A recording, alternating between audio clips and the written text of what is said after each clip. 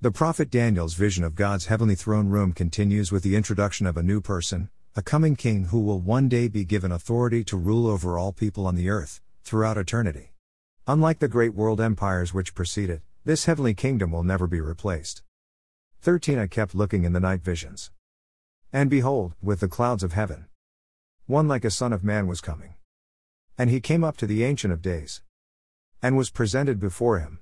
14 And to him was given dominion, honor, and a kingdom, so that all the peoples, nations, and populations of all languages might serve him. His dominion is an everlasting dominion, which will not pass away. And his kingdom is one, which will not be destroyed. Daniel 7:13-14, NASB. This one like a son of man is the coming Messiah, Jesus Christ, who would first arrive on earth in the midst of rule by the Roman Empire. Rome was the fourth in a series of great empires that dominated the known world since Daniel's time, its predecessors being Babylon, Medo-Persia, and Greece.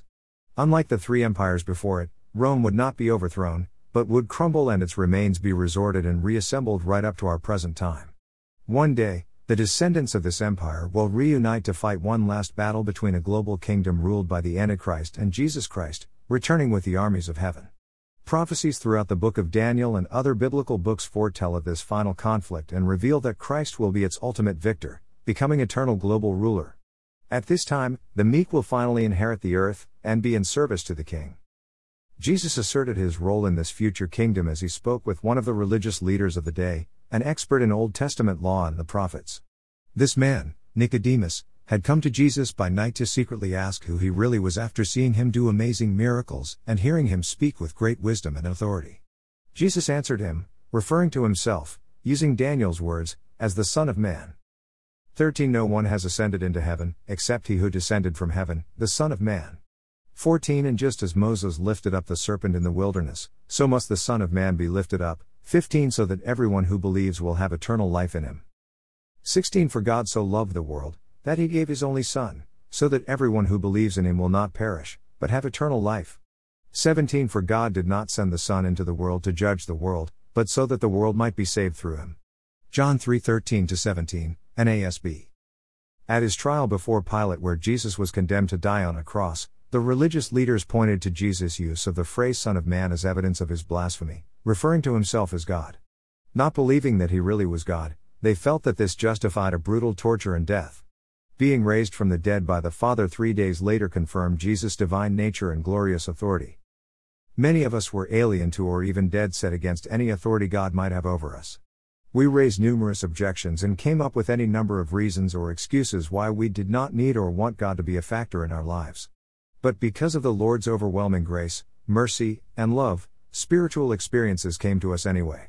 We did not seek or ask for them, and we certainly did not deserve them, but come they did to us, and our lives were never the same.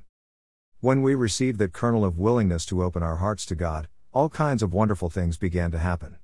We received the gift of hope. No longer feeling alone or forced to fight the battles of life by ourselves, we experienced a new birth and a renewal of spirit by encountering the Spirit of a living and loving God. For many of us, the shackles of addiction began to drop off one by one. Perhaps for the first time, we began to experience a true sense of peace and serenity, and our consciences were cleansed through the unlimited forgiveness of God. The reality of Christ has shown itself many times in many ways in my own life. One example that comes to mind was when I had felt a nudge by the Lord to participate in a fundraiser for a young woman who had severe scoliosis of her back. She was bent over and in physical pain but could not afford the needed medical treatment. Finances were needed to purchase a proper back brace to help her overcome her affliction. After learning that the fundraiser had accumulated enough to purchase the new back brace, I opened my Bible, and immediately saw this verse, and knew it was from the Lord. 14 The Lord upholds all who fall, and lifts up all who are bowed down. Psalm 145:14, NIV. Just as he had told Nicodemus, the Son of Man would indeed be lifted up on a cross. Because of his great sacrifice and glorious resurrection, he is now able to lift us up to help get us through any challenge, affliction, or trial that we are facing. His loving care will continue right up through our final day on earth when he has promised that we will not perish but will have an eternal life with him. He has not come to condemn us, but to save us. Won't you join him? Reflection. Where am I in my spiritual journey today? Am I resisting the presence and authority of a loving God in my life? Do I have that small kernel of willingness to be open to a spiritual experience with Him? Lord, I believe that Jesus was lifted up on a cross to die as a sin sacrifice for me.